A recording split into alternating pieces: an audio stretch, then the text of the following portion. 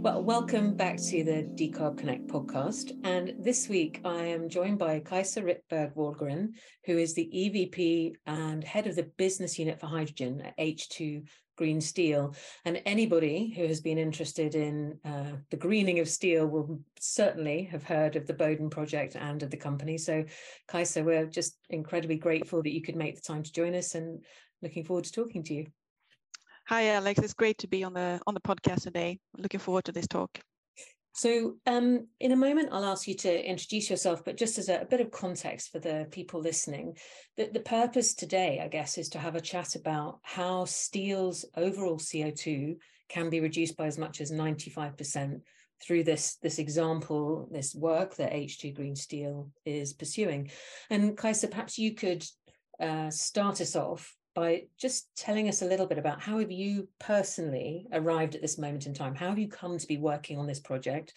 And maybe a little update on where H2 Green Steel is at, and then we'll talk more about that as we go. Certainly. So, hi everyone. It's great to be on the podcast today. I joined H2 Green Steel a little bit more than a year ago now. Back then we were 25, 30 people. And today we are 150, so we are growing quickly. Why I ended up in this position is I spent about 15 to 17 years working in different industrial companies, mainly in metals and in chemicals and hydrogen. About 10 years ago now, I was working for a Swedish engineering and material science company called Sandvik. I was heading up the business unit for fuel cell components. And that was my first exposure, you could say, or first time I learned about fuel cells and what that could be for the transition and how fantastic hydrogen is if it's produced in a green way. But back then it was a lot to talk about the mobility sector and cars, etc. And we were very few believers and quite a lot of haters out there. Some years later, I got an opportunity to work for Yara International, running their innovation team. And Yara International is a large fertilizer company. They do other things as well, but the main product is fertilizer. And we were looking a lot into, for the upstream part, how we could find a green way for producing hydrogen, and basically to go back to electrolysis. And when I worked there, I realized that hydrogen is actually not really about mobility as of today. It is about the industry. It is about how we can transform some of the hardest to abate industries. And it's not only about that, it's actually about like shipping and fuels for hard to abate sectors. So then I learned that this is such a fantastic and fascinating ecosystem where it's like the core of that is green hydrogen. So then I spent some other years working as in other industrial companies, and then I got the question last summer if I wanted to be responsible of the hydrogen division at H2 Green Steel, where kind of the metal part is combined with the hydrogen part, and I mean, it was just completely the right moment for me and the right assignment. So that's why I said yes. But another dimension to this is also, I have realized, I would say, especially in the last 10 years, that I'm really driven by higher purpose. I have young kids. I have a son of 4 and a daughter of 7. And I do like to work a lot, but I want to be able to tell them that when I'm not with them, I'm spending my time on creating a better world for them. So that's basically another really strong driving force for me to be part of creating something that is better for the generations to come. I want to tell them at least I tried, right? I think it's interesting how many of our clients and the people that we connect to, that quite a lot of them, either on the record or off the record, would say that it is their children or their grandchildren sometimes that have pushed their decision to engage in this kind of work. So yeah, interesting to see how different drivers, whether it's like those really personal connections or other, can make people step up to the challenge. So it's really interesting to have that personal reflection as well as the professional reflection on how you got here. So now just set the scene about H2 Green Steel itself, and we will come back to the actual core project a little later on, but tell us about the business and where it's at the moment. So H2 Green Steel was officially launched in, was it February last year in 2021? And our founders is Vargas. Vargas is, could call them an investment company, but they are really a company who is enabling great ideas from a white piece of paper. They have founded first Polarium, which is a battery storage company, now a unicorn. They have founded Northvolt, which is a large battery cell producer with a gigafactory up in the north of Sweden.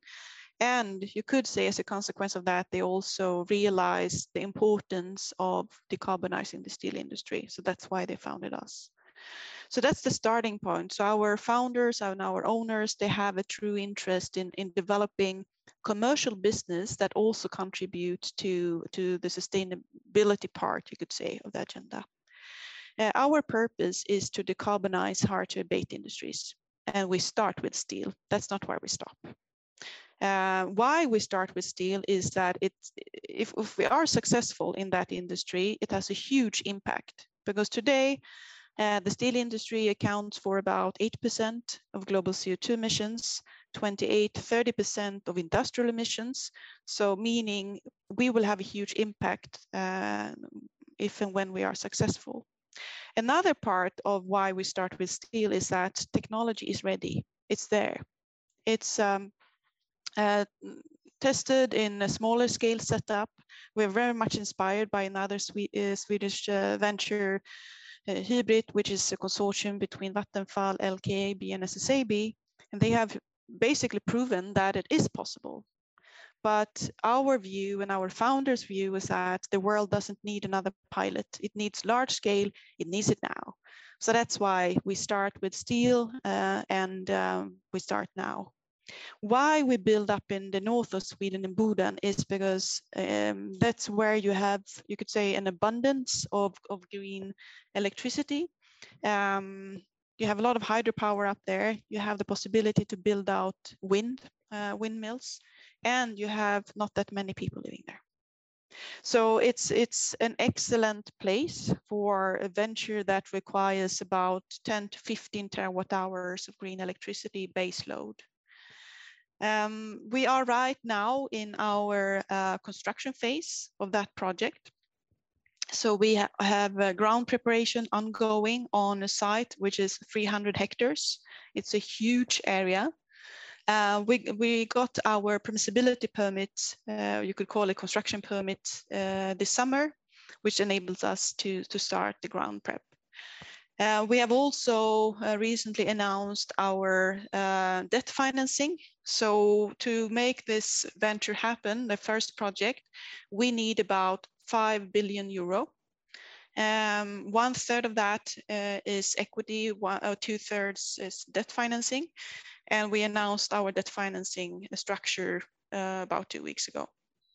So there's a consortium of different banks, financial institutions, etc., that is supporting us. So we normally get this question: is there money? What's the appetite now, considering what's going on in the world and all uncertainty? But we do see for our type of project, there is money available, and there's a big interest to support us. We're going to talk in a moment about this kind of very big focus that the company has on a value chain wide approach. And I'm sure that's part of the reason why finances are also stepping up so eagerly to the project. But let me just ask you a question about that great quote that you said, the world doesn't need another pilot. Because I remember when we had our prep chat, you said that, and it was just such a striking statement. What does it mean when that is the guiding principle of a business? Like, how is what you're doing now different than if you were tiptoeing in with a pilot? Like, what does it mean to the company in terms of its resources, its structure? Its, tell us a little bit about that. I would say that the main difference is that when you do a pilot, you don't need to have a bankable case, in the sense that you can have subsidies, you can do it on a balance sheet. If you have any, we don't really have a balance sheet, but it's it's a very different ballgame. But if you want to go to financial institutions and also this very skilled investors that we are aiming for, they want to see the case. They want to see how to make it work. They want to see the team. They want to see the design. They want to see everything. And you have to prove that you have thought about that. So I think that's the biggest difference if you are investing 10 million euro or 5 billion euro, how you are scrutinized, and that you have to show that you have thought about all these risks that they are seeing, because it is really about risk mitigation. Yeah, so I would say that's the biggest part. And that's also why if you are into the hydrogen space, there's so many initiatives, there's so many announcements, but most of them are actually missing the large offtake. And that's what we bring, right? It sounds very simple, but we bring a huge off-taker for a huge hydrogen plant. And that's why and then also, so the iron is the offtake for the hydrogen, and the steel is offtake for the iron. And then we can bring a product to the market that the automotive industry, the white goods industry, construction understand. And they know the value of that product, and they know how much they can charge for a green product to their customers, basically the consumers. And then we know the value of steel. We know what is the value then of iron, and then we also know what can we afford in terms of hydrogen. So it's really about not only understand the technology here, it's about the value chain, it's about the commercial model and how to make it fly financially. Okay, well, let's have a look at the project then. So you've given us the scope of it. We understand geographically where it is. What's the kind of overall ambition in terms of output? And you mentioned that you're in the construction phase. When do you anticipate things are going to be 100% up and running, chugging away every day? What's the timeline to that? Yeah, so to give you some background to that question, I think it's good to explain a bit more what we are actually building. So we are, like I said, building a hydrogen factory, an iron factory, you could say, and a steel mill. If we start then with what is central point of decarbonization here, which is actually the iron part. So today, if you go into a traditional steel mill, how you produce iron and steel is that you take iron ore from a mine, you bring that to a blast furnace, you heat it up with carbon, you could say, or coking coal. That releases, or it basically connects the oxygen that you have in the iron ore to carbon, and you emit CO2. And that's the main problem from a polluting or from an emission point of view about the steel industry. It's the iron making part. So what you can do instead is to use another type of equipment, which is a direct reduction tower. And by using green hydrogen, or actually hydrogen, instead of carbon, you are connecting the oxygen in the iron ore to hydrogen instead. That make then the byproduct of water. So that is our ambition, and that is what we're going to do. In order to do that, you need about 800 megawatt of electrolysis to feed 24/7. You need to avoid storage because as of today, and we are building now, storage is too expensive. And that's why we are in a region where you have baseload power, so we don't actually need a storage. So that's like the upstream part. And then if you go to the steel mill, in the steel mill, we will have an electric arc furnace. The electric arc furnace will be charged partly with virgin iron coming from the iron factory, integrated directly. And we will also have a mix of scrap. So depending on the product you produce, you will have different charge mix, you could say, in the electric arc furnace.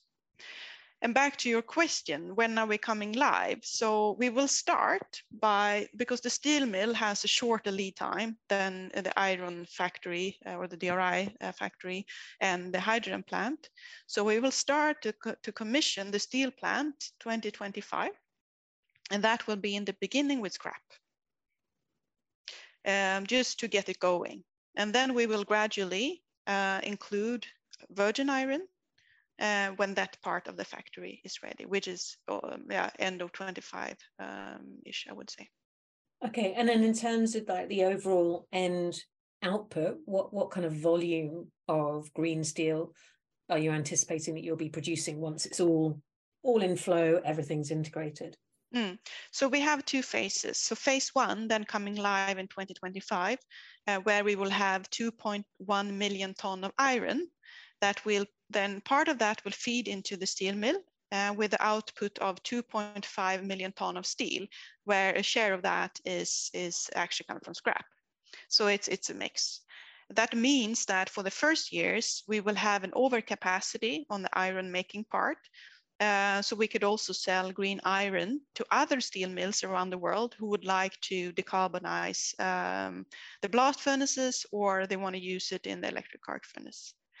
So 2.5 million ton of steel coming out, plus somewhere around 500,000 ton of green iron.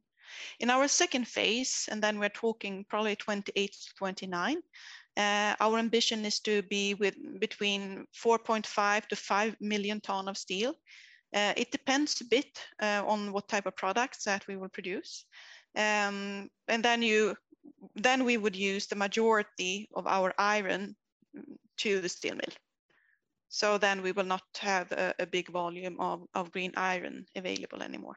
So then it's you could say purely a steel mill. All hydrogen will be consumed by the iron making part. So it's not like in at least before 2030 that we envision that the hydrogen plant we build now would distribute hydrogen to other parts in the region. It's really dedicated to the iron making, and that's where we see we can have a business case today. I think what's really striking when you talk through that is, I'm sure there are people listening who are working with an asset base in steel or in other industries that's been in place for decades, if not longer.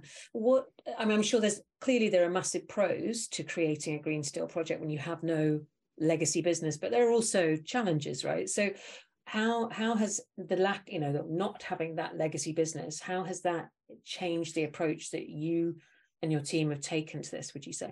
I mean, there are so many challenges in our project. There's every week something new coming up, but many of them I would say would be the same for an incumbent steel mill as well.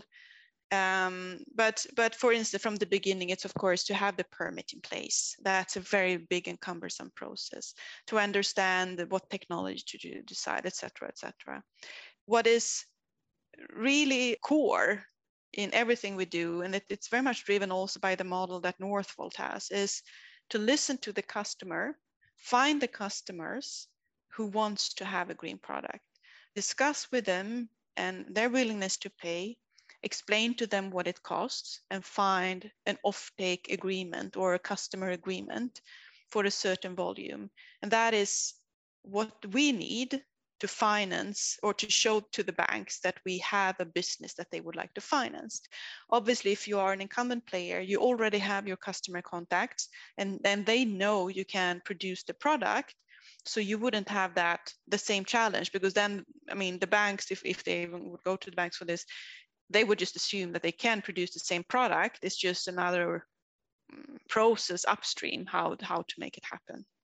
So I would say that is definitely, it has been a challenge, but now I think we have proven, I mean, we have pre-sold 1.5 million ton out of the first 2.5 million at a premium and take or pay agreement. So I think we have proven that it is possible, but that is definitely a challenge when you're coming as a new company. On the positive side, or whatever you want to call it, is I do feel that the people we have attracted to join us are quite different from what I have experienced in my previous industrial jobs. I mean, our CEO and the management team, we are very much focused on diversity, and we are trying to keep a very tight eye on I mean, 50-50 is our ambition for gender in the company. It is difficult on the construction side, I have to say. Any woman who is in construction who would like to work with us, let us know. It's just really, really hard to find. But if we disregard the construction part, I do see that we have a much better balance than what I've seen in other companies. And it's because we believe it makes a difference. We need to create a company that is equally interesting for a man or a woman or someone who is strong or a little bit smaller, or it should be a place with a lot of diversity. It's also, we are focusing a lot of diversity on nationality and culture and where people come from, because what we are building, we have a lot of steel competence in Sweden, I have to say. So there's a lot of skilled steel people that we can recruit. But for the specific process that we are building, that is much more common in the US. So for our steel mill now, for the engineering and also to get it going, we have a team from the US. In terms of our iron making part, the DRI is very common in the Middle East. So we have recruited quite a few people that have been working in Middle East for like 20 years. And they bring their own teams, you could say. We have on the hydrogen side, it's just really hard to find people. I mean, nobody's obviously built an 800 megawatt plant before, but we are, anywhere in the world where we can find people with relevant competence, we are making sure that we find a way to get them here. Because, and just an example there, I can say there's one excellent engineer in our hydrogen technology team. We found her, and she lives in India, and she told us during the interview process that she's pregnant very early. And we were like, okay, but we arrange for you to work from India. You give birth, and then when you're ready, we move your family. Because that's at that level you have to be to find the best people. And we need the best people to make this happen. So we probably have somewhere around 20 to 30 different nationalities already in the team. Yeah, it's interesting the kind of deficit, or it's not so much deficit, it's not the right word, but the talent question around green hydrogen, I feel, is one that a lot of companies are not yet quite getting their hands around, but it's going to hit, isn't it? Especially as other companies scale what are currently pilots into full scale situations. I think it'll be interesting to see how industry responds. Like, where do we find those people? What kind of premium gets placed on those roles? But by being at scale now, you're obviously ahead of that curve. Yeah, and it's also very much to think about potential, to recruit on potential, to recruit people with relevant background, but not necessarily experience in green hydrogen production, because there are very few, but really relevant background with similar challenges, and recruit on potential and personality. Well, that maybe kind of feeds a bit into the kind of next area of discussion. So when you and I connected about doing this, one of the points you were making about H2 Green Steel is this is not just about setting up this one facility, although as we're hearing, it's really 3 facilities fully integrated. It's not just about that, but that there is a kind of a conceptual way that the group looks at green steel, which is more about a real rethink around the value chain of hydrogen and steel. Can you, I feel like that could have been a podcast in and of its own right. So as much as possible, can you kind of give a bit of clarity to that? What does it mean to say that we need to rethink the value chain around hydrogen, or rethink the value chain around steel? And what would that reimagined value chain look like if you got everything ideally, in place? Yeah, no, it's a very good question. So if you rewind a bit and look into the legacy part of the industry, where the industry is coming for, so you can see that big steel mills are located close to the customer base, close to where you can have access to coal or natural gas, because that was the drivers before. If you look into green steel, if you look into the new world of energy, you could say, you have to find spots in the world if we talk steel, because when you produce steel or iron, you need 24/7 production. Then you need to look into places, if you want to have a cost-efficient model, where you have baseload power. In baseload power, if you are into fossil-free, it's either nuclear or it's hydropower. We are into renewable power, and that means hydropower. That brings you to certain places in the world where not necessarily the steel mills are today. But in these places, and there are a few, you actually also have pretty good access to high-grade iron ore. So by having access to the two most important inputs, you could say, when producing iron or green iron, you can create the upstream part of the value chain in one place, so green hydrogen, green iron, and iron converted then, also DRI converted then into a hot briquetted product, which is called HBI. That is a product that you can distribute globally. So it's in one way you could see, by doing this, you could export energy and minerals from certain places in the world to where you have the downstream facilities, to where you have the customer base. So from an incumbent or a current steel mill point of view, that means that you should protect and you can really continue to run your downstream activities, such as rolling, galvanizing, all of that. If you add an electric arc furnace and then you buy scrap and you buy HBI. But that means that you need to decommission your blast furnace, and it also means that you should not build your own iron making next to your current plant. So why shouldn't you do that? It's because when you do this kind of iron production, I mentioned it before, you need around 10 terawatt hours of green electrons at base load. To find that in Germany or the Netherlands or so, that's going to be very challenging. And also to see, it's not just that, just if you look at how much renewables you would need to build out to make that happen. And if we disregard the fact of the base load, but let's say that you could do it on wind or solar, it's huge. And then you would say that all of that would go to the steel industry. That's also probably not that likely, right? So instead of having that fight, I really hope that the steel industry can reconsider, can think about what if we no longer would actually do iron in Germany, Netherlands, or Japan, or what have you. We would instead make sure to invest in companies who can do that in locations where it makes sense. So really re-envisaging not just who's involved in which parts of the value chain, but also you kind of imagine a map being redrawn of what is being shipped where and how. So it's got quite big connotations, hasn't it? Kind of reimagining on that scale. Yeah, and it's really about thinking about what do you want to distribute? Do you want to, because right now there's a lot of initiatives where you would import green hydrogen, like from Australia, from Canada, maybe from the US now with Inflation Reduction Act.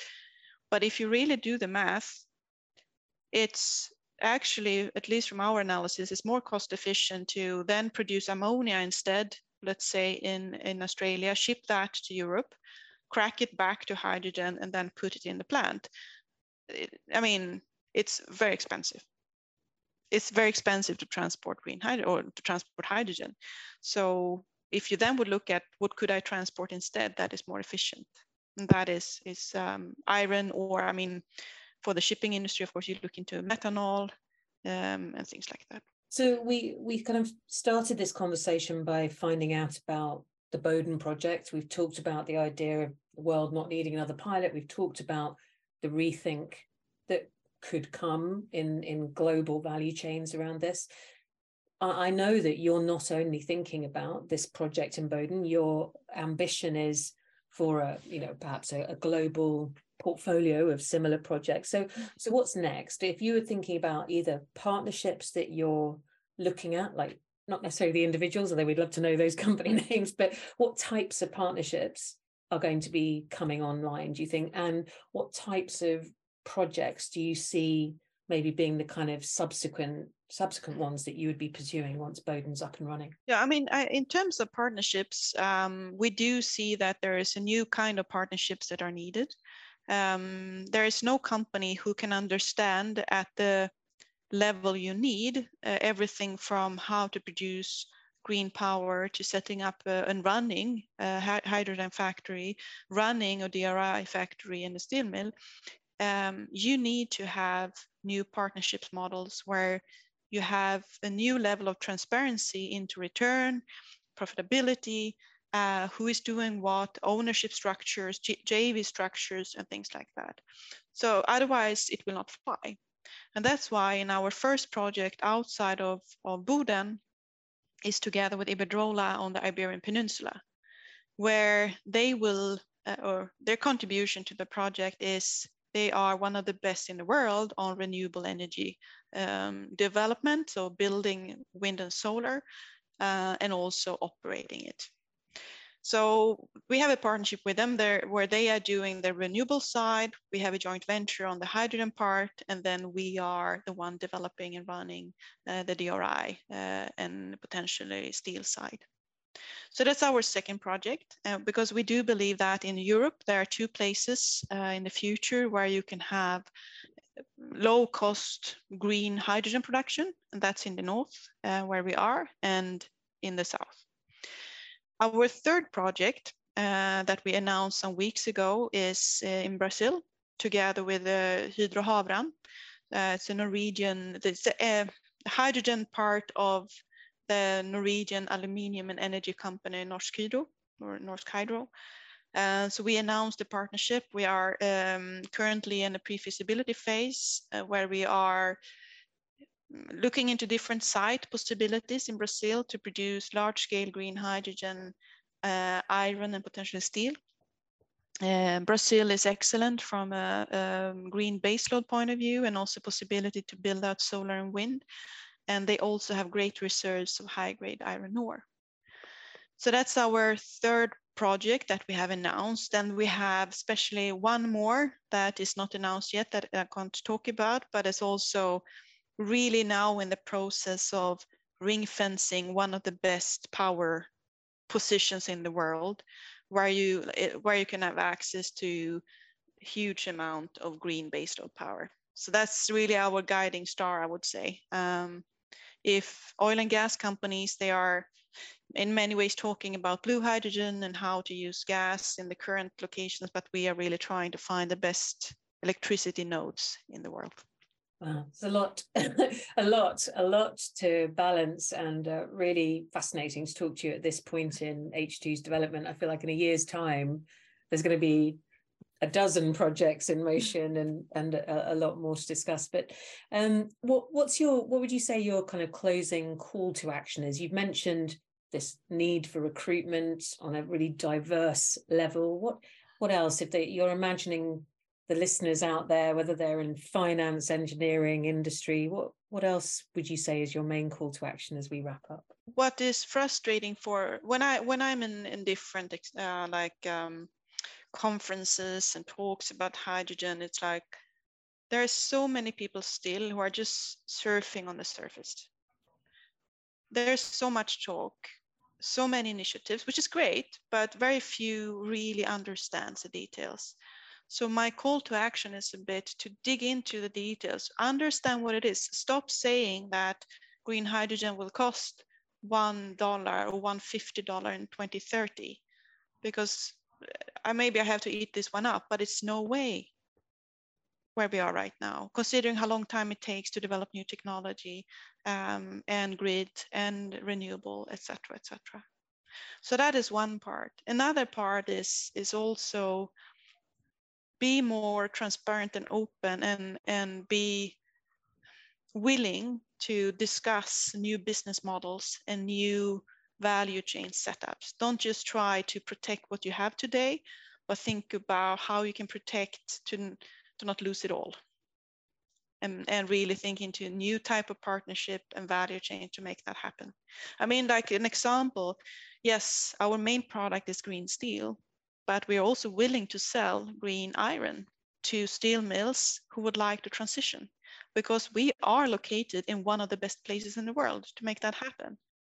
So it means in one way we help other steel players to have the green product on the market quicker, But honestly, that's what the world needs. We need them to, if they can reduce some CO2 emissions now, it's our responsibility to offer that help.